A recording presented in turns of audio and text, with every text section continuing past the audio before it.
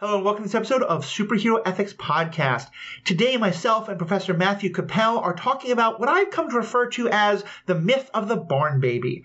Yes, this is a time of year when a lot of us, myself included, spend a lot of time celebrating a holiday that centers around a story of a baby born in a manger 2,000 years ago. And this is not going to be a religious podcast necessarily, but because we have started to really explore the concept of myth and folklore, and because this is a story that continues to have so much impact on so many cultures around the world, and you can debate whether that's good or bad, and that's definitely something we'll get into some, but I thought it'd be interesting to look at that story itself as a piece of myth and of folklore and dive into it from that perspective. So myself and Professor Matthew Capel are going to be doing that, and perhaps this can be entertaining to you if you're someone who celebrates Christmas or someone who just wants to know more because you are dreading having to listen to all that darn music.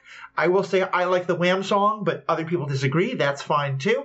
But whatever it is, if you're just interested, if you're driving to or from family and want to hear some interesting ideas, or, well, you're already listening, so I'm not going to try and sell you on listening. I'm just going to have a moment for other people to sell you on why you should buy gifts to celebrate this myth that has to do with gifts, but only sort of. It's kind of an anti-capitalism myth, but it's now become a pro-capitalism story, and I'm just talking way too much, so hopefully your Christmas shopping is taken care of, or you have nothing to do with Christmas shopping. I just keep getting worse into wormholes. I'm going to shut up, let the ads happen, and then we'll get back to it.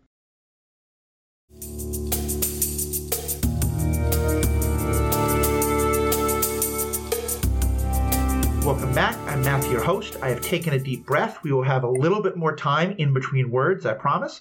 And as I said, I'm really excited to talk about the story with Professor Matthew.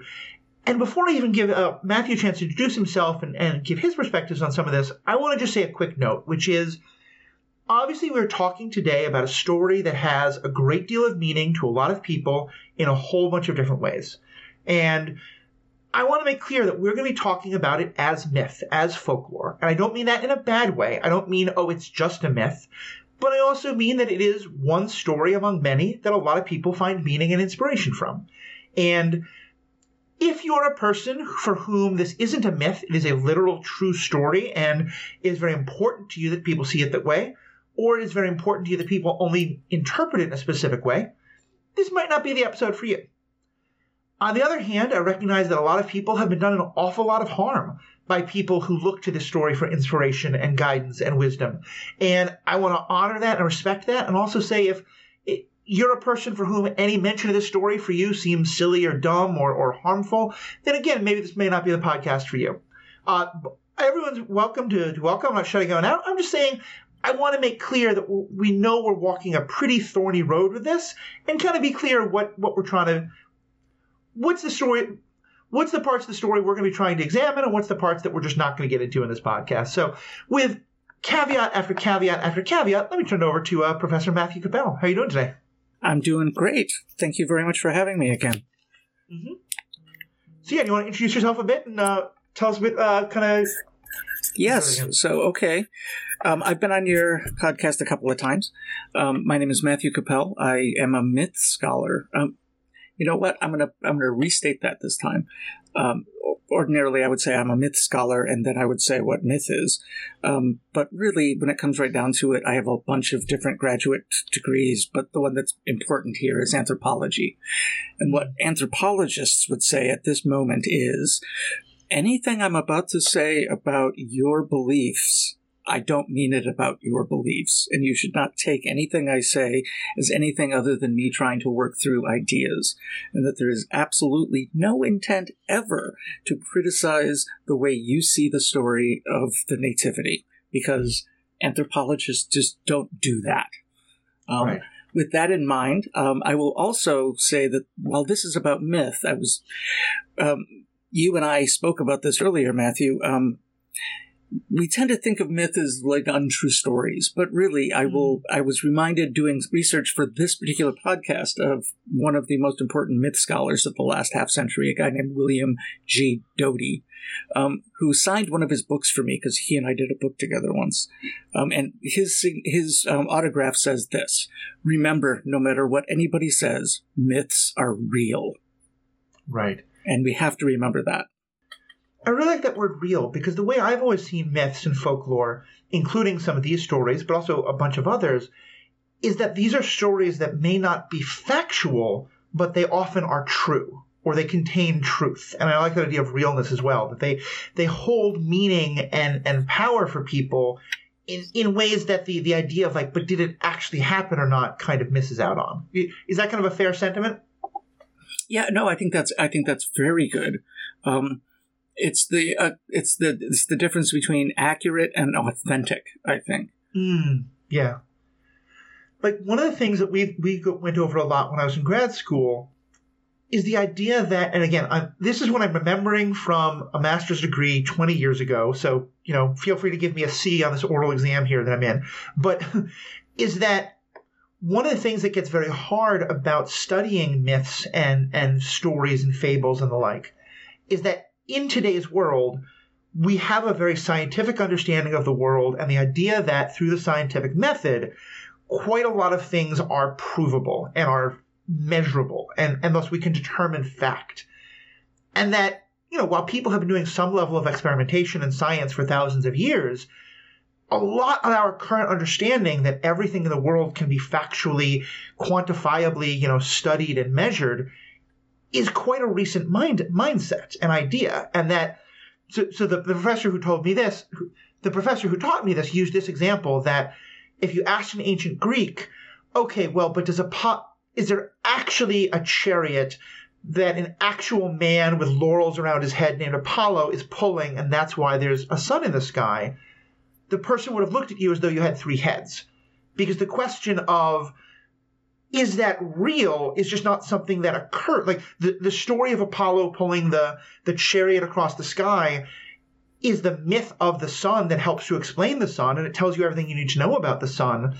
But that the question of, but is that true or not, would have just not been part of that thinking.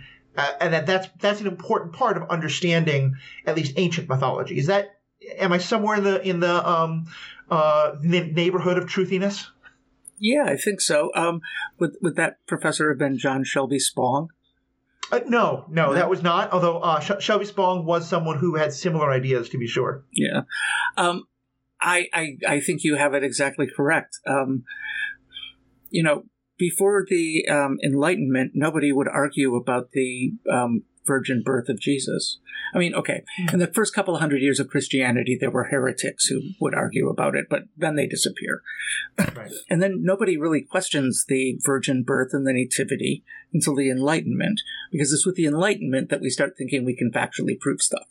So for most of the history of Christianity, the idea of a virgin birth was not something you really needed to concern yourself with, other than it gave you an understanding of why this person was important. Right. And I think that's the important part that we have to make sure we don't forget. Right. Yeah. That I think so. Yeah. And that trying to find that a lot of these myths exist kind of outside of fact to some extent. And for me, I think that's always helpful, especially because, like many myths, the stories of the Nativity are ones where we have very little actual source material in terms of, like, there's a person named Josephus, a Jewish Roman historian, who actually he writes about the events around the birth. He doesn't say anything about the birth itself. We then have the closest thing to source material is the gospel writings, which are written significantly later, a number of Paul's letters and letters of other apostles that were written earlier, make reference to things. So we don't really have any actual source material. But I think even the material we have often contradicts each other. But there again, that's often, ask someone to find like 8 different source materials for King Arthur, for example, or for Thor and Odin. If anyone listened to the Marvel Movie Minute podcast I did about the movie Thor, we read a lot of the sort of ancient Norse and Germanic source materials about Thor and Odin and Loki, and often they contradict each other. And so I kind of like to just start by asking if you could talk about, like, what is myth and sort of how myth relates to the source material, but isn't necessarily like just that source material. Sure. Let's define it this way. Myth is a story with a very specific point of view. And that story is understood by those who hear it as being, quote unquote, true in presenting that point of view. So another easier way to say it might be myth is a narrative version of an ideology. And in that regard, Marxism is a myth, as is constitutional democracy, as is Jesus and Buddha and Batman and Superman. They all give us stories that help us as people in a society understand our place in that society and what's important in that society. So the question for the Jesus story is, what does the story tell us about what we think is important in the life of Christ, in the life of Jesus, let's say. Let's not call him Christ yet. And how does understanding that help us understand both Christianity and our place in the world? Right. Does that make sense? Does that seem reasonable? If it's a myth that we want to look to for inspiration or the like, or just if we're curious about how other, like the anthropological idea of let's look to how other people, use it and the like. And so let me actually ask, starting by this, is because I think one of the things that, as I've always understood the academic study of myth, one of the things it points to is that there are all of these common trends and themes, and that you can often trace like a history of a particular trope, or that you can often trace the history of a particular theme or a trope through mythology. And so I'd be curious, tell us more about kind of like the context of the Jesus myth, of the nativity mythology, in terms of like the idea of that we start with the birth of the person who will become the great leader or the great prophet or the great God or whatever it is. Tell us more about like just birth narratives and where they sort of fit in mythology. Well, when we talk about heroes, we always have to, in all myths worldwide, continuously, including the Jesus myth, we have to understand why the hero is important. And generally that ends up becoming a story of where the hero came from. And at the time of the birth of Jesus, which would have been 4 BCE, right? Right. So at the time of the birth of Jesus, birth stories were the way to do this. And in fact, when we talk about that moment in circum-Mediterranean history, we're talking about Rome as much as we're talking about anything. And the founding of Rome is a story of a half-god, half-man, fathered by a god, guy named Romulus, who founds Rome. And it's very much a story that everybody within the empire knows. And it's just now become an empire, which is something we'll probably have to talk about later. And so in our attempt to understand why a specific hero might be important, quite often the story becomes a story of their youth. And that can be, when it's a really important hero, a story of their birth. But think of it this way, because most of the people listening to this podcast are probably in North America. And in North America, we have to deal with the fact that the dominant nation is the United States of America. And the United States has 2 really important presidents, and they are Washington and Lincoln. And in both of those individuals, when we talk about them in grade school, we talk about their childhoods. We talk about Washington chopping down a cherry tree and not being able to tell a lie, and that's how you knew he was going to be great. And we talk about Lincoln and the log cabin, and that's how you knew he was going to be great. We give our heroes stories that explain their greatness before anybody else would realize it. So often heroes are obviously heroes as soon as they're born. Sometimes they're secretly heroes, like Luke Skywalker, say. This is why Batman is so relevant all the time, because his childhood defines who he is and helps us understand who he is. His parents being killed is a way of talking about his heroic adulthood. So the virgin birth of Jesus is a way of talking about his heroic adulthood. This is the Superhero Ethics Podcast. I mean, Jesus is the first superhero. There's no way around that. I would say one of the first. I mean, certainly I think you could apply similar ideologies to, other stories going even further back. Well, I was trying to be of the superheroes we still worry about today. Nobody cares about Osiris today, right? Gilgamesh and the like. Although, Abraham and the like. But I love the way you're framing that, especially because what I think is really crucial to understanding about the story of Jesus is understanding like that, not only that Roman influence, but the Greek influence. And that as today we record this is also the third day of Hanukkah, which is in some ways, I think, understanding there's a whole bunch of debate about like how Hanukkah is related to Christmas, and it is by no means Jewish Christmas. Forget all of that. I'm just going to put the two stories into relevance with each other in that Hanukkah is a story about when the Romans had not yet taken over that area. It was still the Greek Empire, the Macedonian Empire, and I believe it's the remnants of Alexander the Great's empire. And they are, among other things, trying to force Greek mythology, Greek religion, Apollo and Zeus and all of that onto the Jewish people of the time. And that, as the story goes, and again, I think this would be another interesting myth to explore and how history and myth overlap, although we know there's a lot of truth to it. A group called the Maccabees fought back and reclaimed the temple, and then the miracle of Hanukkah is about the amount of oil that was there to burn, and that it was able to burn for 8 nights. And that's a whole other story. But the point is that around 165 BCE, so less than 200 years before the Jesus stories take place, you have a rebellion by the people in Syrio-Palestine, in that area, of people fighting to be able to hold on to Jewish religious practice against the Greeks. And now, less than 200 years later, you again have the Romans now who've supplanted the Greeks, and they have similar mythological structures of, it's now Jupiter instead of Zeus, etc. But it is still this very idea of the kind of I guess anthropologized is not a word, anthropomorphized ideas of God, of like Zeus being able to sleep with human women and the like. And where I'm going with all this is that part of my understanding has always been, I'm curious to, where I'm going with all this is that my understanding, at least, is that one of the key parts of the Jesus mythology is that you, in essence, have an attempt to merge two different mythological understandings of divinity.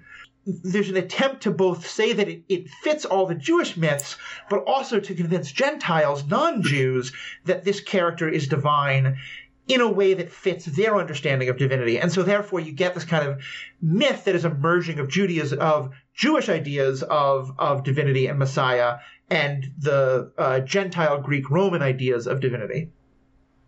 Yeah, and I think it's important in everything you said to remember that the kind of Judaism we're talking about is really new. You're right. I mean, Hanukkah is less than 200 years before this. And Hanukkah is very much a holiday about which form of Judaism is going to be dominant, the Greek form or the non-Greek form. And so the version of Judaism which has become dominant at this point is really, really new. And when a religion is really, really new, Judaism isn't new, but this form of it is, it's fragile. So right. People tend to be much more firm about how they will support their faith. Right. Nobody has to really fight for Christianity in Tennessee today, right? As much as they might want to. So you've got this version of Judaism that is new enough and fragile enough and under attack, with a Jewish king who's really a puppet king of the Roman Empire, and you've got all of this, but at the same time, Judaism has been dealing with trying to figure out how to accept Greek mythology, but also Greek culture for quite some time. So the idea of synthesizing different backgrounds into one person becomes very, very reasonable. And this is where we also go to the Roman state, because at this moment, the Roman state has become an empire. It never really gets named an empire, but it's an empire. And the person in charge is Augustus Caesar. And it's really important to remember that Augustus Caesar was not the son of Julius Caesar. Julius Caesar had a son. Nobody remembers his name. It's easy. It's Caesara or something, from Egypt. But nobody cares about Julius Caesar's actual son. And even Julius Caesar didn't care about him. Julius Caesar cared about his adopted son. And adopted sons are a big deal at this moment in history. And when you say, I have adopted this person as my son, they become the son of. So Augustus Caesar is the son of Julius Caesar, even though he's just a nephew from our perspective. And calling him the son of Caesar is a really big deal when he is cementing his power. And that's a very standard form at this moment outside of Judaic tradition to point out that somebody is important because they've been adopted by somebody important. Right. Which I think is also, I mentioned that there are 3 of the Gospels that give us a nativity story. The 4th one, Mark, starts with Jesus as an adult, if I remember, and part of it is that one of the first things that happens is that this man named Jesus, is adopted by God in a way that I think is very reminiscent of that. And that's a whole other theological and biblical studies discussion. And again, I really hope none of my biblical studies professors ever listen to this, because I don't know what kind of grade I'm going to get. But let me just ask you more about that, though. In terms of the history of myth, is that a common thing for a myth to emerge at kind of like a crossroads or a melding of 2 different mythological understandings of something? Oh, yes. It's exactly how when 2 cultures are interacting and becoming more and more one culture, they make sense of that. Right. Because the groups of people have to make sense of the new way of thinking about the world. If they don't, the new version of this conglomerate culture does not succeed. So the myth is the thing that gives the story its importance.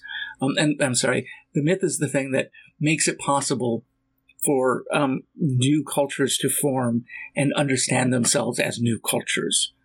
Right. So having myths of the founders in the United States is one of the things that makes the United States possible. It's not just the Constitution. It's the stories we tell about Ben Franklin taking nude baths every day and stuff that give us a shared version of history. And that shared version of storytelling is what makes us a people together. I mean, one thing I thought was always interesting in terms of like the study of academia is how the 19th century in Europe is when you really have this rise of nationalism and all these groups that are within different empires, like especially in the Austro-Hungarian Empire, you get all this huge rise of nationalism.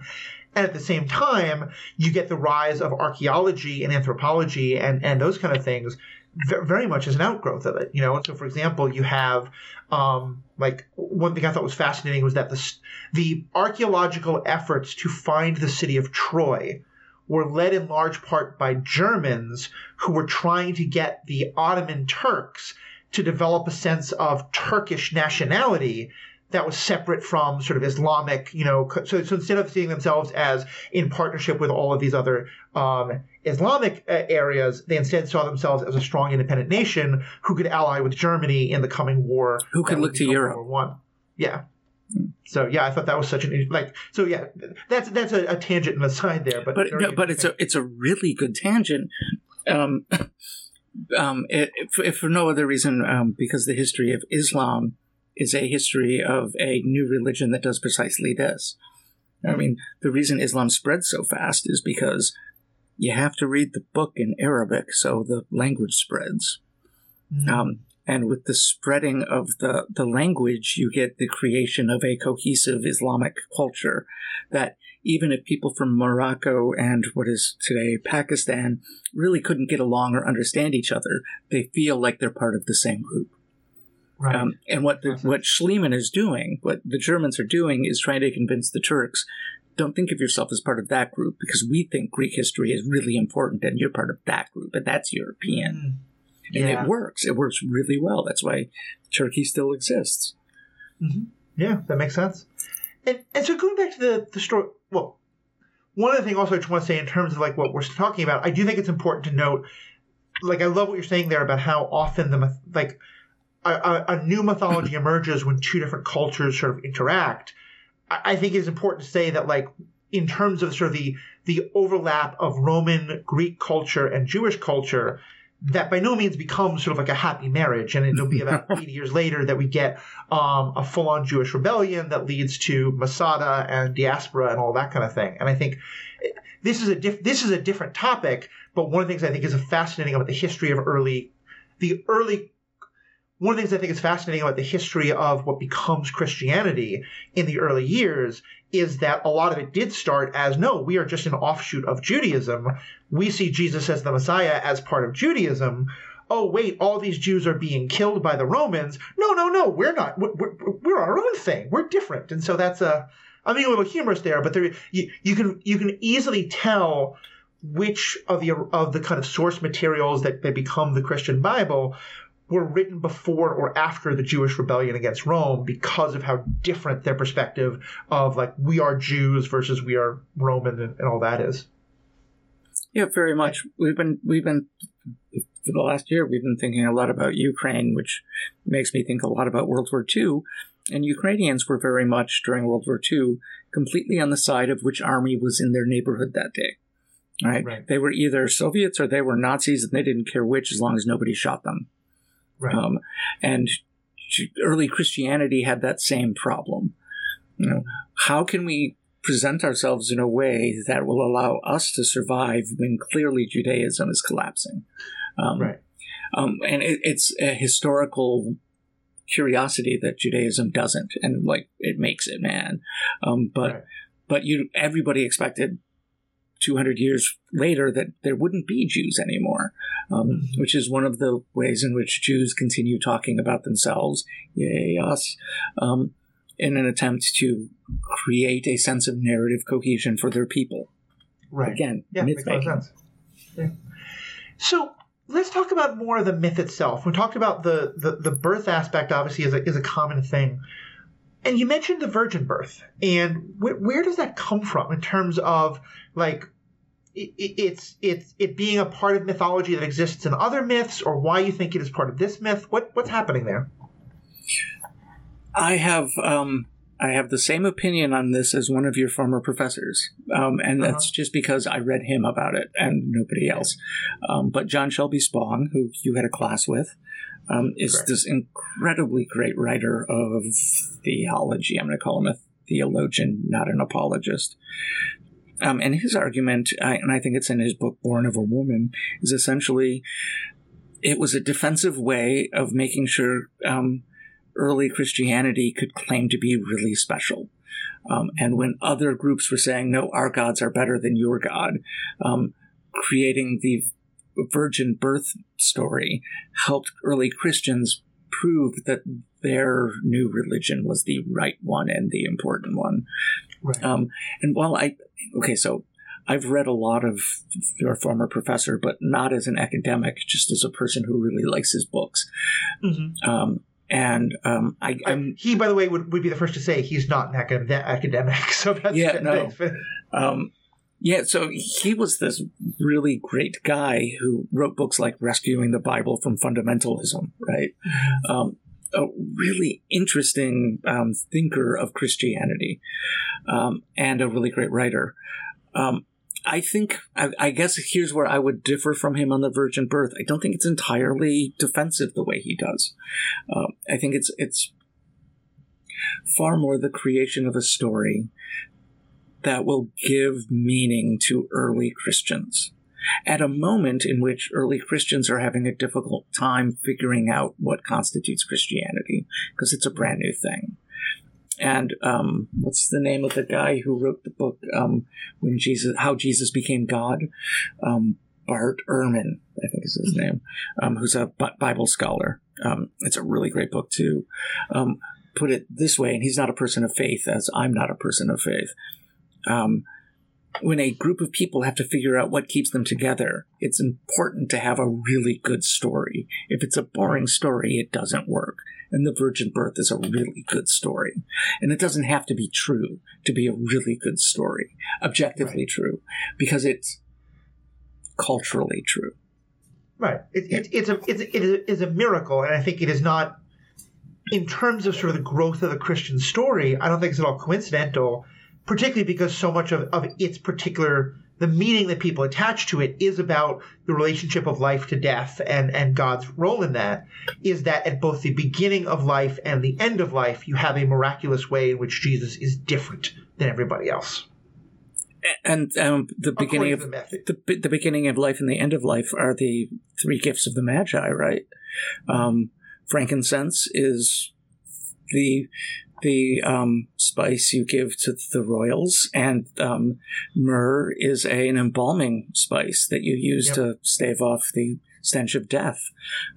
So the three gifts of the Magi, the wise men from the east, but more likely from Yemen, are metaphorical gifts that you would give to a new king, to say you are the king from birth to death. And we can prove it. Here's the gold, because kings need, gold.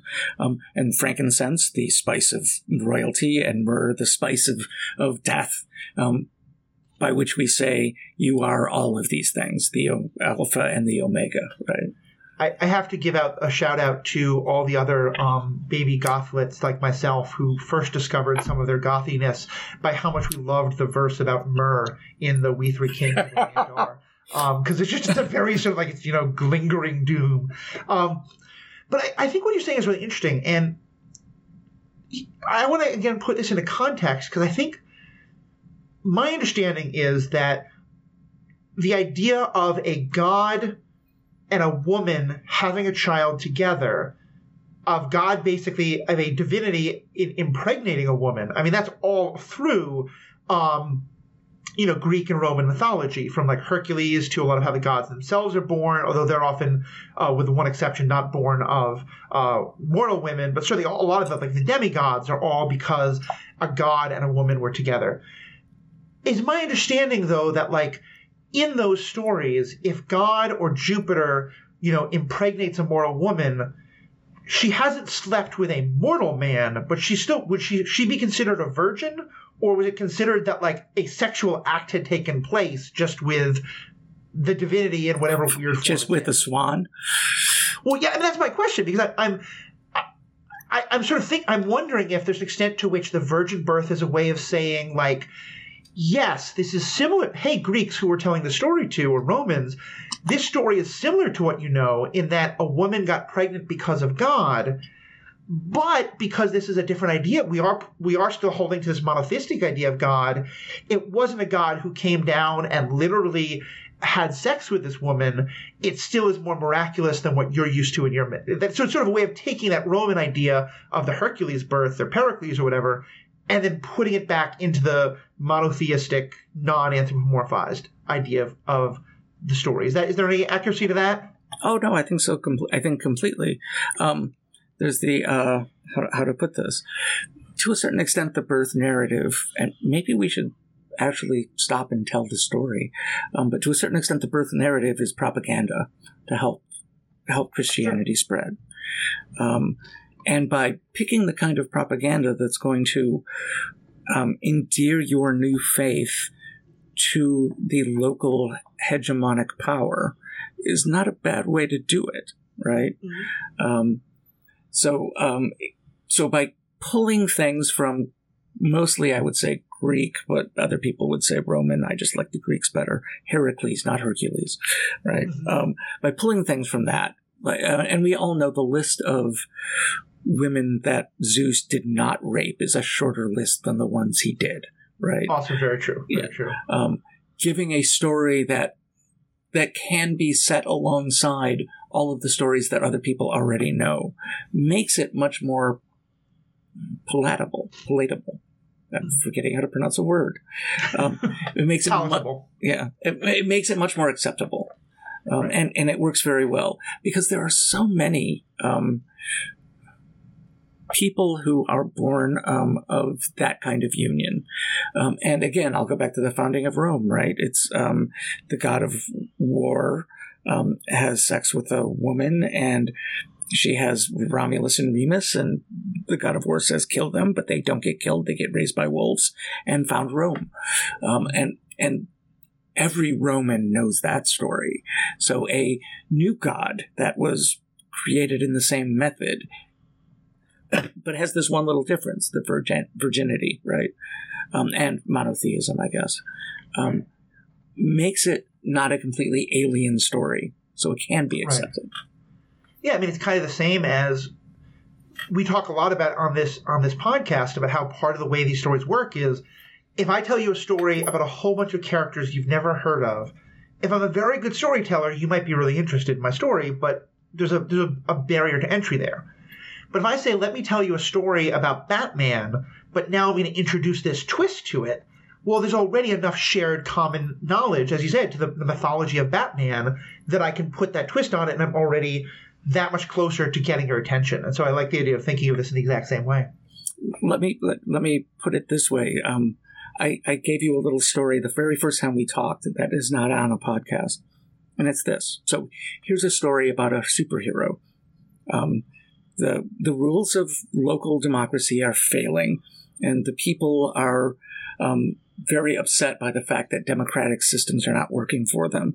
And those individuals who are supposed to be there to help them, like the mayor or the police, are all corrupt. And the only way you're going to be able to fix this is outside of normal democratic means. So what you need is somebody like a billionaire who can come in and ignore the rules and fix these problems and find the bad guys and get rid of them. And that is the story of Batman. And that is the story of Donald Trump. Yeah. And that's why Donald Trump got to be elected president in 2016, because the story fit our story of how superheroes are made. Right. And it didn't matter that it was totally bogus. It just fit the narrative so perfectly for so many people. Right. So I blame Christopher Nolan for the Trump presidency, by the way. Right. And I think that's one of the most important things about all these ideas of mythology is that often, like one thing that I'm very fascinated by with the Christian mythology, I think this to some extent happened with Islam and other religions, but certainly Christianity, is how many times when Christians went to a new place as part of missionary work, and let's be very clear, often a lot of it was colonizing by the sword, and I mean, I'm not defending it in any way or praising it, I'm just acknowledging the truth of how this happened, but that often then what they would do is find a version of the local story and twist it just enough to make it fit a Christian narrative. So, for example, if you go to Ireland, where there's kind of a re-emerging pagan community built out of a pre-Christian pagan community that never really was fully wiped out, there's an awful lot of these like sacred spaces that they hold to different versions of the goddess. Many of which have also so there's Breed, the goddess, is now often is right next to the shrine of like the Saint Bridget, and then all these things have been my personal favorite of these things that I just find funny, but I think is also very illustrative, is there was a Polynesian students who went to my grad school because we're right on the West Coast, and we got a lot of Asian and Pacific Islander students. And one of them explained that he had read the Bible originally in his native language, I think it was Samoan, and that when the missionaries had come there and had translated the Bible into those local languages, there is no word in a lot of the Polynesian languages for sheep or lamb because those animals just didn't exist there until white people came. So the Bible describes Jesus as the little piglet of God, which is kind of hilarious, as well as gets into odd questions about his Jewish origins and all that. But I just thought all that was really interesting in terms of the way a myth starts, but then also will get shaped and changed again and again and again, as you said, part of that propaganda effort. Yeah, the way I do this in my intro anthropology class is West African myth. I think there's a very famous West African group called the Igbo, which is spelled Igbo. One of their people wrote a really important book called Things Fall Apart, a very important novel. So that might be the thing people know. But their religion was very much, we have this this immense superior god named Chukwu, who is kind of hard to approach, and he's very far out there. And we have a goddess named Allah whose womb gives us that which we need and defends and protects us. And then they have like a Lucifer kind of god. And when the British missionaries got there, they were very easily took Christianity and spun it into the stories that the Igbo already had. And now if you go to Nigeria and talk to the Igbo, most of them are Christian. But they still talk about the Father, the Son, and Mary in the way that their ancestors 150 years ago talked about Chukwu and Allah and their gods, because that's how the Christian missionaries made it work. And it worked really, really well. And to a certain extent, that's exactly what the birth narrative is. It's a way of using the story of others to convince them that your story fits with it. Well, and so let's now talk more about the birth narrative itself and some of the kind of mythological themes that continue to live on, because I think one of the things that I think is really interesting about myth is the way that often we find some of the same themes in many different myths, but also just what do those themes mean in terms of like the meaning we can find in them and things like that. And obviously, one of the mythological elements that I think is very connected to today's understanding of the birth narrative, and certainly this is one of the mythological elements that I think is very connected to the birth narrative, is the idea of that it happens in a dark time. And in the original narrative, it isn't in winter, because first of all, it's happening in a place where winter is not. I mean, granted, I'm here in Minnesota. We're about to have a blizzard, but even there, it was Judea is not the place where you have like the worst winters by any means. And in that setting, it is the time of taxation. It's the time of the emperor and all that things. But it has come to have this idea of, and certainly the words that are used in the Gospel of John are the light in the darkness, that the light never dies. That's a mythological theme that we see again and again and again, including in Hanukkah, the idea of the little bit of oil that burns far longer than it has. Why is that such a powerful mythological element, and what role do you think it plays in this particular story? I'm going to ask you to rephrase that question, I think. Sure, I'll rephrase it a bit. So I'd be curious to hear your thoughts on this sort of mythological idea of that even in the darkness there will be a return of light, that even in the coldest time that there's hope of rebirth and of warmth and all that, and kind of that mythological idea and how it fits in this particular narrative. Well, I can only be like a kind of a postmodern social Darwinist on this, right? In this context, not in the actual social Darwinism context. Myths tend to survive that can, as memes, reproduce themselves. And by meme, I mean the technical sense, not the Facebook sense, right? Ideas that are self-replicating is what a meme was supposed to be. And a story that is nihilistic, and it's like, okay, here's the story, and everybody dies, and now it sucks, and you have no hope, is not a story you tell your children, and they tell their children. A story of hope always works. I mean, rebellions are built on hope. Right. So the story of finding light in the darkness is always a good story, and it's a metaphor that works. It's a metaphor that works cross-culturally very effectively, especially in the axial age. So the point in which all of the world religions are being born, sometime between 300 BCE and Islam, right? Where we're now definitely agriculturalists, and we're now living in cities all over the world, and we all use fire as one of our main tools. Talking about light becomes a very central thing to understand culturally in the Indus Valley and in the Yellow River Valley of China, and in what is now Mexico City. Talking about light becomes talking about life, and it works very well. Right. When people argue about you find online the atheists who like to attack Christianity for stupid reasons, like, well, there's other virgin births, or there's other gods who have died and were reborn. My answer is always the same. That's not a good argument against a perfectly fine story, because it's the story that matters. So the story of light, the fact that it's a story that you also find in Zoroastrianism, in fact, central to it, is a story that works because it connects emotionally to everybody who hears it. Right. Right. Yeah, I think that makes a lot of sense. And I think that's I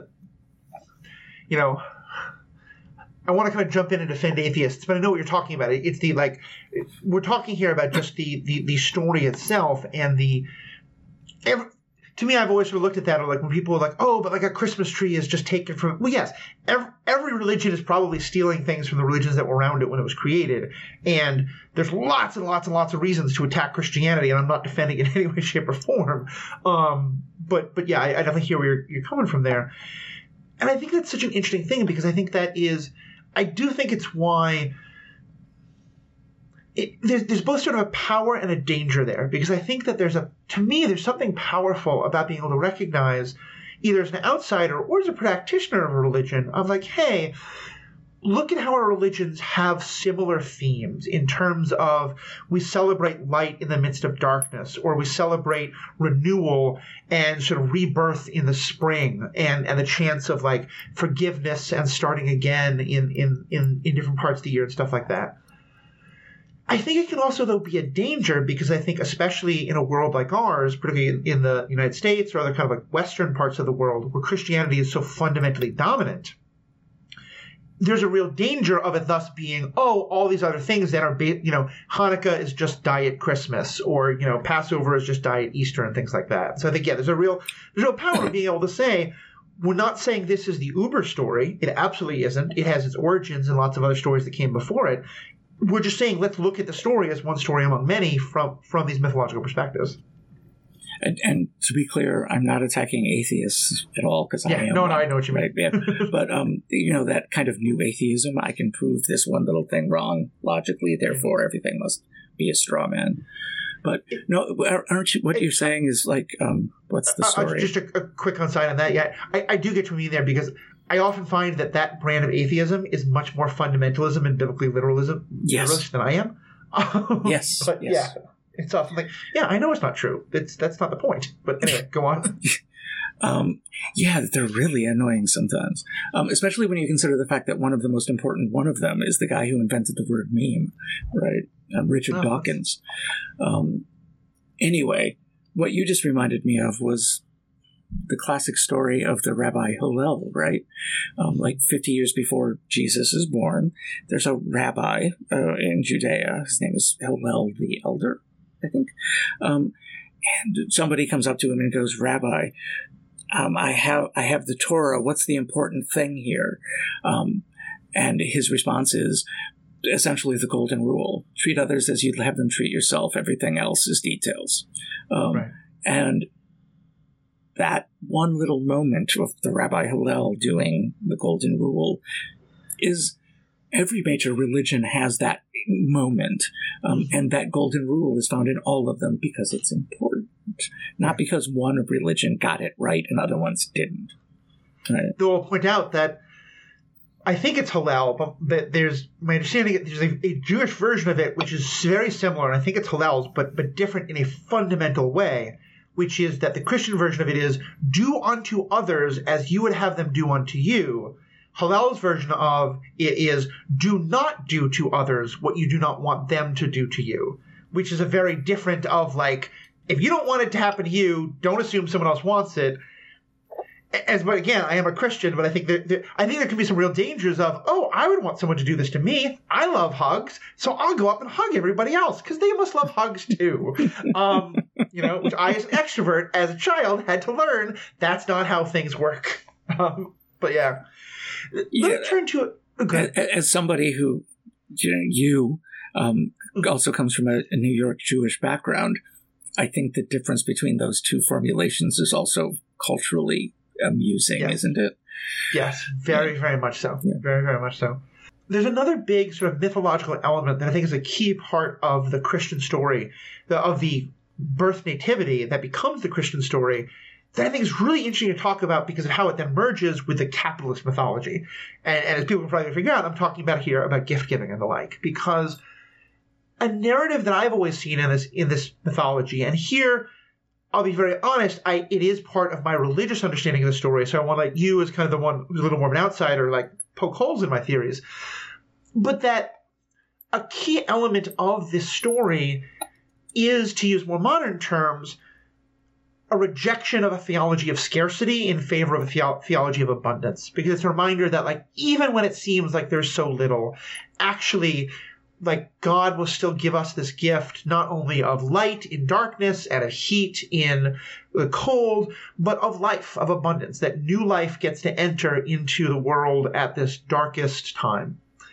And theology of scarcity, theology of abundance, I've talked about before a little bit, but basically it's this idea of, like, when you see the world through the eyes of scarcity, that leads to a lot of ideas of, well, if they have some, it means I have less. And so I have to have more, And if it means they have less, that's too bad, but still. Whereas abundance is the idea of there's always more room at the table. There's always enough. There's always going to be enough because we will provide, or God will provide, or the society or community will provide whatever you have. And that there is that core idea of, therefore, of generosity and of trying to think from an idea of abundance and thus give to others. That, I think, is always going to have some problems, to be sure. And then at some point in history, probably a lot earlier than we like to think, but especially in the last 200 years or so, the mythology of capitalism, which is a part of which I think would be the more you spend equals the amount you love. And if you spend more money on people you show that you love more. And then the even more insidious side of if you don't spend as much as everybody else, that means you don't love as much as everybody else. That those two kind of clash, and the second one kind of like gloms onto the first one and takes over. And that's a big part of how we get this ridiculous amount of consumerism and all the rest that is tied into Christmas today. Again, here I'm trying to be an anthropologist. I think I'm an anthropologist from inside instead of from outside the tent. So I'm curious how you would see all of this. Well, first off, just to be clear, everybody's an anthropologist. Right. Yeah. Let me ask you this. What's your favorite Christmas song? Little Drummer Boy. Mine too. And why is it your favorite? Because I can tell you why it's my favorite, and I bet you it's the same because we're weirdly alike sometimes. It's true. Because it's the idea of that a gift isn't about what you have, it's about your desire to give a gift. And yes. There is a big, strong feedback loop to it now about there is now a strong pushback about, a young mother who has just given birth to a child and wants to rest and wants to sleep. The last thing she wants is someone drumming at her. And I acknowledge that. But to me, the story is about he doesn't have gifts. All he has is this talent, but he wants to share this talent, and that making the baby, to me, my favorite part of Christmas is giving the gift that makes seeing the smile of someone who I love because I gave them something that makes them happy. And so I've heard that song a million times. I always tear up at the line of "Then he smiled at me." Mm-hmm. Yep. Okay, so I totally agree with you. And I don't know. There's many good versions. I like the David Bowie version. I haven't heard this, but now I need to. Oh yeah, there's a BBC version in the 1970s with Bing Crosby and David Bowie sing it together, and it's pretty awesome when you think that Bing Crosby was such a dick. But it's beautiful as well. And you get this, Bowie was different, but definitely respectful of the tradition of Western music. Yeah. And I just love it. But I just loved Little Drummer Boy. The Christianity is a great myth. Capitalism is a less great myth. And capitalism is highly problematic, but combining Christmas with capitalism has turned out to be very problematic, right? This previous summer, my former mother-in-law passed, and my wife and I went to Florida and went to her funeral because our daughter asked us to, so it seemed weird. And I was a horrible son-in-law. I mean, I was just a horrible son-in-law. I was teaching evolution, and she was very much a fundamentalist, and I'd like to point out that I was right and she was wrong, and I was a horrible son-in-law. And one of the things I remembered when I was at the funeral is they had a small house in Detroit, a 3-bedroom kind of ranch house. And at Christmas time, you could not go in their living room because there was no room to walk because there were that many gifts. There were so many gifts that you literally could not walk through their living room. And I found that really objectionable. I guess I sort of still do, but not as much as I did. Because I came to realize that I grew up really poor. My mother was a janitor and a cleaning lady, and really poor. And so the Little Drummer Boy was me, essentially. Mm-hmm. I now do all of the things in one way or another that she did that I was objecting to. And she was a very devout person, and I'm not. But, I have a great Christmas tree now, and we wrap things that have nothing in them so there'll be lots of stuff under the tree. I have, laser lights shining on the ceiling in green and red that are in a wrapped box just so it looks like a present. So this notion of capitalism and Christianity merging is both bad, but also you can see how, for a truly devout person, it is also very real and important. Yeah. Right. I mean, that's why for me, I think one of the saddest parts of how much capitalism has sort of subsumed all of this, and to be clear, I think capitalism is something very much born out of Christianity, so it's not like they are two fundamentally different things. And there's an awful lot of problematicism of Christianity that leads to capitalism. But like there are two stories I can tell about my mother and Christmas that I think are kind of show the two different sides of this. Because to me, that idea of there's always more room at the table, that's for me what I mean about the theology of abundance. And that was something that was always made very clear to my sister and I, was that anytime someone didn't have a place to go for Christmas, any of our friends, they came and had Christmas with us. And in high school, I had a somewhat a love life that would make for a very good CW television show. And, my mother just got, like, there were times it would be in December, we'd be like, oh no, actually I broke up with this person. Oh wait, no, I'm dating there again. And my mother would just sort of sigh and be like, okay, well, what do they want for Christmas? The first time I told my mother I was polyamorous and that I wanted to bring another partner home, I didn't get any kind of lectures. I didn't get any kind of concerns. The first thing I got was, oh, well, what does she want for Christmas? And to me, that sense of generosity and love was always something that was so vital to me about what the story is about. Flip side being, after my parents divorced, I kind of had half your experience in that my mother had quite a lot of economic struggles. My father did financially quite well. And I experienced something I've never seen someone do academics. No, I had that too.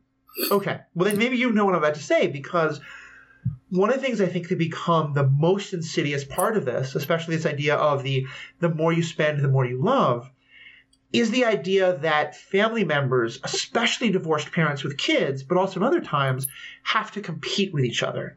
And I definitely became very aware of times where, like, my mother was spending far more than she probably should have while, like, she had holes in her shoes or things like that. And you want to talk about propaganda, I wonder if someone's done a study of this. And if listeners, if you know, please let me know. And if not, if you're interested in doing a study of media and commercials, this would be a fun topic. Starting around the early 90s, late 80s, when divorce was becoming more and more popular since the 70s, but more and more just socially acceptable, I started noting that all the Christmas ads for toys always would involve, the kid getting the toy at Christmas because, everyone was celebrating Christmas. Again, that's another part of Christianity's dominant culture that's a problem. But that when the kids would open the presents, they would say, oh, mommy, or they would eat. Most often it was mommy. Sometimes it was daddy. But they would say, I love you so much. And they would run right to the arms of a single parent. And it was very rare that you saw two parents. What you often saw, and there were times where there were a number of ads I remember, it was like, oh, mommy, you're my favorite. Thank you for this, or something like that. And I was always like, oh, there's something so insidious here about this myth that has become about, like, not only do you get to make your child happy, but if you buy this toy, then you get to win. Yeah, I think I had not thought about the commercials, and I think that's a really insightful thing to notice. Yeah, because it is a competition all too often. Right. Now we've gotten pretty far afield on this tangent, though I think it's an important one because of the myths of Christmas that have become so giftized. But I am curious, just pulling it back to that first question. Is this idea of the theology of abundance and theology of scarcity, is that something you think you see often in other myths, particularly other kind of like birth narratives? Boy, I'm sure that they exist in birth narratives, but I don't know of any. Birth narratives is a thing I've never been particularly interested in. But how many, frankly religious, but we mean myth here, mythic stories deal with somehow the individual of faith gets what they need when they did not expect to get it. Right. Thus Hanukkah, thus, the little drummer boy.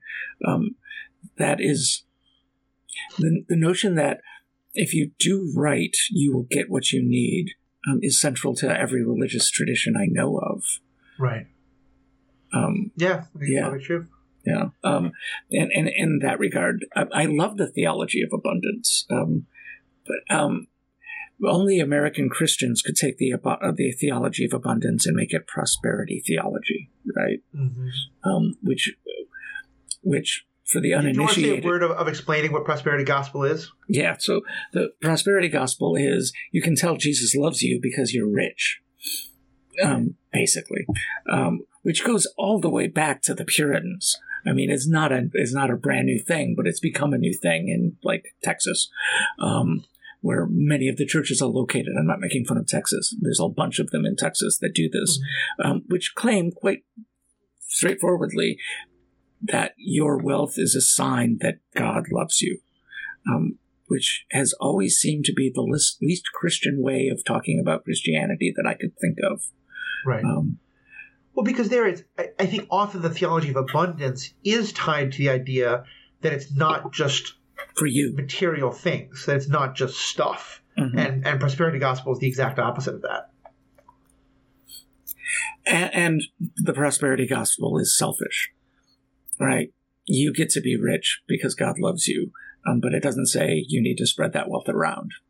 Really, right. It's the exact opposite. It is the single best way of excusing you from any of the responsibility to care for others, because if they're poor, if they're having a hard time, it's because they're not good Christians the way you are. Which makes it a religious theological version of social Darwinism, of eugenics, really, which is the same idea. Should we help the poor? No, we should sterilize the poor. It's this same trend in Western thought since, I don't know, since the Enlightenment, definitely since Darwin. The misuse of Darwin and the misuse of Jesus go hand in hand here very effectively. We need to cut welfare. We need to get welfare recipients off the dole.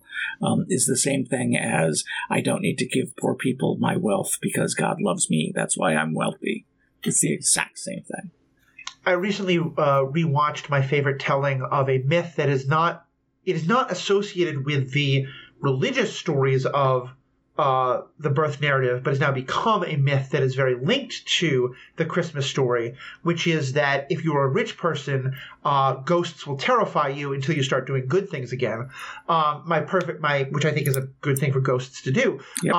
But my personal favorite retelling of this involves Michael Caine and Muppets. Yes. Because I think it is both one of the most faithful as well as just fantastic, and the music's great and always makes me cry. But I remember one of the things it highlights is the line from the original book of Scrooge saying, well, if the homeless die, it will decrease the surplus population. Yep. And I think that's exactly Darwin's writing 200 years before, or 100, I'm bad at math, a long time before the prosperity gospel happens. But that's because prosperity gospel is just, that theology has been with us forever. Just in prosperity gospel is just its newest form, and that goes all the way back to the Catholic Church saying, well, we have to have all this like gold and opulence because then people will see that we are blessed by God, to the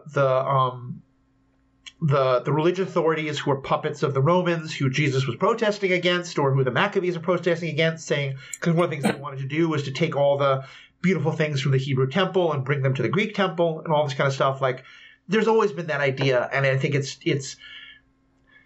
You talked before about mythological propaganda. That's always one of my first questions is going to be, who is telling the myth and how much do they benefit? Because if you're telling a myth that says, no, rich people are beloved by God, and you're a rich person, or you're becoming a rich person through this, like my red flags are going to go pretty far high up.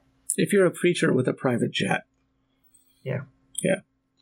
I have often wanted to go into mega churches and start flipping tables a la Jesus. Because it does seem like American Christianity is different than all other Christianity. It's a really unique bird. And it's important to remember that the rest of the world doesn't do Christianity the way Americans do. At no point would the rest of the world, anybody claiming to be a Christian anywhere else on earth, say, Jesus wants me to have guns. no place else. But we get Christians doing that all the time, right? So our version of Christianity is uniquely our own, and it's also uniquely tied to capitalism in a way that maybe Australia, but otherwise most Christian traditions are not capitalistic traditions. And we've managed to merge ours in much the way the birth narrative merges Greek and Roman and Jewish traditions. We have taken the birth narrative and the Christian story in general and merged it with our capitalism to create a story that unites us as a people. Right. And I will always give the caveat about when we're talking about in America, we're talking about the dominant forms of Christianity, which are very often white Christianity, that the Christianities that emerge among a lot of people of color communities, along poorer communities can be quite different. But yeah, very much agree there. And I think there's another podcast we might do at some point about the moment when the Constantine and the moment when a religion that is born out of oppression becomes the religion of the oppressors. That's a whole other story, though. That's a great story, though. Yeah, it really is. What you're saying, though, also reminded me of another story I love that I think this is factually documented, but has certainly become among some schools of progressive Christians a mythological story, which is that at Ebenezer Baptist Church, which is I think that's right. That's Martin Luther King's church. Okay, yeah, that at Ebenezer Baptist Church, the church that Martin Luther then served, and then I believe Reverend Raphael Wilcock serves, that the pastor before Martin Luther King, who was a very well-known pastor, was known to be very godly and very theologically minded and very academic and all these great things, that he came like he had been hired, but that either the day before or even early in the day of his first day on the job, he basically dressed up in fairly old ripped clothing and sat himself on the bench in front of the church with a little beggar's cup and panhandles, and just got all of these horrible responses of people rejecting him or saying bad things about him and all this, and then went up in the pulpit the next day to kind of call that out, to talk about that. And it was, I don't even remember what you said about it. That was yeah. And to me, his point was about how much we measure godliness by, do you have the nice suit? Do you have the fancy clothing and the jewels and the nice car and all this kind of stuff? The person who did that was Martin Luther King Sr. Oh, was it his father? Okay. Yeah, thank you. It's perhaps one of the most important stories that comes out of Ebenezer Baptist, which is probably one of the most important churches in American history, right? Right. I like Jr.'s one line. Martin Luther King Jr., the Dr. Reverend Martin Luther King Jr. said once that the most segregated hour in America was noon to 1 on a Sunday. Yep. And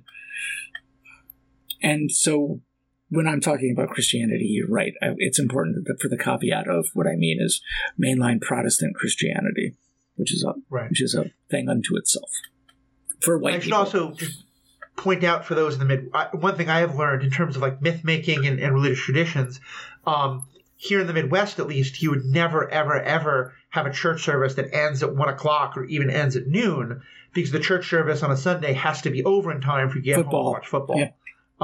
Which is also a sacred thing. Well, we've had such a great conversation, and there's a lot more to the story I think that we could go into, especially the whole. But I think we've at least scratched the surface of it quite a good deal. Are there any other kind of last parts about this story that you wanted to get into? Well, we just had Thanksgiving, and I was on your podcast at the time of Thanksgiving, and at the end of that podcast, you said something about the traditional story of Thanksgiving being so horrendous. And I didn't interrupt then, but I wish I had. So I see something in both the birth story of Jesus and in American Thanksgiving that both resonate strongly with me, and it is this. In the birth story of Jesus, we have the three magi from the East who show up, who are specifically referenced as kind of foreign. And in the traditional, non-truthful but mythological story of Thanksgiving, we kind of do the same thing. And both of them do this, I think, really nicely, which is promote a notion that under the right conditions, multiculturalism is good. Mm. And as American holidays go, that's why I like them. Because they're about people of different cultural backgrounds working together and celebrating together. And that is the American story we should be telling ourselves every day, I think. Mm. Well, and that last one is quite a can of worms, because it opens up this whole other set of questions about what do you do when there are stories that have some fundamentally beautiful meanings as stories, but then once you look deeper into them, you realize, A, the story is a lie, or once you look deeper into them, you realize, A, that the facts of the situation may not line up with the truth of the myth, which, as we said, doesn't have to matter, but that the facts are so fundamentally different and actually are covering up much more gruesome and terrible facts. Because, for me, I don't think about the multiculturalism as much, but I think it is true. But for me, the idea of spending a day to think about what we are thankful for, to think about what we are grateful for, and also, again, the theology of abundance, like, I'm a fat kid. I want to celebrate any way that's a lot of food. And that's what a lot of the holidays I love is, and abundance is. But yeah, I love those ideas of Thanksgiving. But if you told me tomorrow that we found some story from somewhere and we're going to try to make a new American holiday that's about thankfulness and about abundance and about bringing people together, and it has nothing to do with what kicks off centuries of genocide, I would love that. But I do appreciate what you're saying there about there is the meaning of the story and of the myth that grows out of what actually happened has some real beauty to it, and there's some real value to seeing that, even if I might be a little bit more on the side of but look at all the bad stuff around it. Yeah. Okay. Well, but remember, what's the most significant recent holiday invented by Americans is the Super Bowl. Mm-hmm. Which is a holiday about conquering other people's territory. Right. And so I will stick with, I know it's not a correct detailing of what actually happened, but I think it's an important way of thinking about how we should use our past beneficially. In the same way that the Bridge of the Starship Enterprise in 1968 is a multicultural place, and that's why it's important to me. It's interesting, too, because the Super Bowl is, to me, one of my favorite examples, again, of modern myth-making and of different myth structures subsuming things, because you have the Super Bowl story of, as you said, conquest and a victory and of defeating things. And now for an awful lot of people, I still like football, but I know there's tons and tons of people who get together for the Super Bowl, where they're talking and they're having drinks and they're having food while the game is playing. What they care about is the ads. And that started out as this kind of countercultural, I don't like football, but I still want to be there, so instead I'll just worship capitalism, So it's a thing. Well, Matthew, one more thing. Go for it. Well, two more things. One, I don't like football, but Michigan beat Ohio State, so I love football this year. So I totally get that. That's important. And as we record this, today is the day we're recording this, is the day that the announcement of the death of a famous football player happened, Franco Harris, who apparently caught something called the Immaculate Reception. The Immaculate Reception. Which I had never heard of, but I looked it up right before we started recording. And it made me really think about how easily we blended our religion with our football. But try it another way. Here's the final story I would like us to think about if we're going to think about Christmas. And just as a quick aside there on the religion of football, it's why Colin Kaepernick was so hated. He's quite literally a blasphemer. He's a heretic. Oh my God, you're absolutely right. I hadn't thought of it that way, but that is exactly correct. So 1968, on Christmas Eve, the crew of Apollo 8 is orbiting the moon 10 times, and they do a Christmas Eve broadcast back to Earth, and it's probably the most important of all of the Apollo missions that don't land. And they read the first chapter of the book of Genesis, but they do it as a Christmas wish for all the world. And the fact that it works so well that they are in orbit of the moon, Borman and Lovell and Anders, and they can say, We are three Americans in the middle of the Cold War orbiting the moon in a military-industrial complex thing. Merry Christmas. And then read the Bible, and everybody on Earth felt good about it, is exactly why this holiday is important. Makes sense. Well, good. As always, Matthew, thank you so much for being a part of these conversations. Love having your feedback. There's so much more we could dive into. But for now, for people who know you and want to, for those who are hearing from you and want to find more of your stuff, what can they do? Just go to, Amazon and buy my books, I guess. Buy them used. Find them at used book sales. I don't care. We've been talking about, every time you have me on, we talk about myth. My first book is on the Matrix movies, but I did it with a really famous mythographer, who I mentioned earlier, William G. Doty. So, if you're thinking about your religious background or your mythic background, think about the movies you like as well, and you'll see what your religious background is really telling you. So if you want to find me, I'm on Facebook. That's the only place I am. I no longer have a TikTok, and I no longer have a Twitter. So Facebook, Matthew Capel, easy as pie. There's like 3 Matthew Capels on Earth. So. And I am Matthew. I'm the Ethical Panda. You can find me by searching for the Ethical Panda. But most importantly, if you go to theethicalpanda.com, there you'll find this podcast, my Star Wars podcast, which Matthew is often a guest on and will be a guest on many times in the future. This is coming to you at close to the end of the year. There's going to be some changes as we go forward, as I'm trying to find more ways to, help pay the bills as I do all this, but also to find more ways to give you content. Paul and I are talking about new directions things can go in. One thing that's going to probably start happening is we're going to start doing a new segment that in the future may be for patrons only, but that I want to at least give you a taste of what that's going to be like, and we'll do that right after this break. Coming right back to you. So what we're going to do in this last segment is often ask our guest, Matthew, in terms of, it can be related to the topic we have or just something that you've been consuming recently. For people who are interested in the conversation we just had, what's a book or a movie or other things you would recommend as ways that are kind of similar to these themes or anything we've been talking about? I am going to reference a really, really readable academic book by couple of really great scholars. John Shelton Lawrence, who is a philosopher. He's a retired philosopher who lives in Berkeley, California now.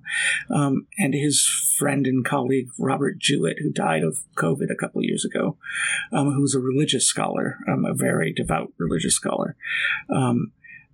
John Shelton Lawrence and I did a book on Star Wars called Finding the Force in the Star Wars franchise, which is kind of awesome. But his book with Robert Jewett is called The Myth of the American Superhero, and you can get it for $2 used on Amazon or ABE Books. And it is a book that talks about everything from Jaws and Star Wars and Rocky to racism and politics and the Ku Klux Klan in mythological ways. And it is really easy to read. It is not an academic book at all. So it's The Myth of the American Superhero, John Shelton Lawrence and Robert Jewett, which I've read a few times, but I just picked up again because I'm using it in teaching. And it's a wonderful book, and I highly recommend it to everybody. Nice. Well, I will look for that. We'll definitely have a link to it in the show notes. And what I recommend is a practice that I've come to enjoy more and more, which is that I love the idea of the Christmas story and the Christmas movie has become a whole other set of mythology. And there's a lot of great commentary now that for women who are from big cities and have liberal feminist agendas, as you should, if you're going back to your hometown and a very cute man in a flannel shirt starts telling you about the joys of small town life, just ask him where he was on January 6th. That's all we suggest there. But just I do love the Christmas Carol story. And one thing I would think is really fun sometimes is to look at how the Christmas Carol story is told in different ways. My two favorite versions of it are, as said, Muppet Christmas Carol and then Scrooged, which I think is Bill Murray's greatest movie, which is a high bar to set. But my point with all that being, watch Christmas Carol versions from all sorts of different points in history, because I think it's fun to see how our views of that story have changed. I mean, if nothing else, when Dickens wrote it, the idea that to be a rich man who then used their generosity to give back to the poor was considered the height of moral excellence. Today, I think in a lot of parts of our culture, we're much more critical of the idea that anyone who's rich could be a good person. And I think you can see that in the way different versions of the Christmas Carol story have changed. So definitely check that out. And also, if you're on TikTok, Patrick Stewart has created a TikTok, yes, that Patrick Stewart, where all he is doing is reading in TikTok by TikTok the entire version of Christmas Carol. It's awesome. Check it out. So on behalf of myself and Matthew, thank you all so much. Keep your eyes peeled for all the stuff that's going to be coming new. We're going to have a lot of great ideas for content, making some changes around here, and we're really excited to talk to you about them. And I hope whatever these are for you, have a happy holidays, happy new year, and just keep on listening. Merry Christmas.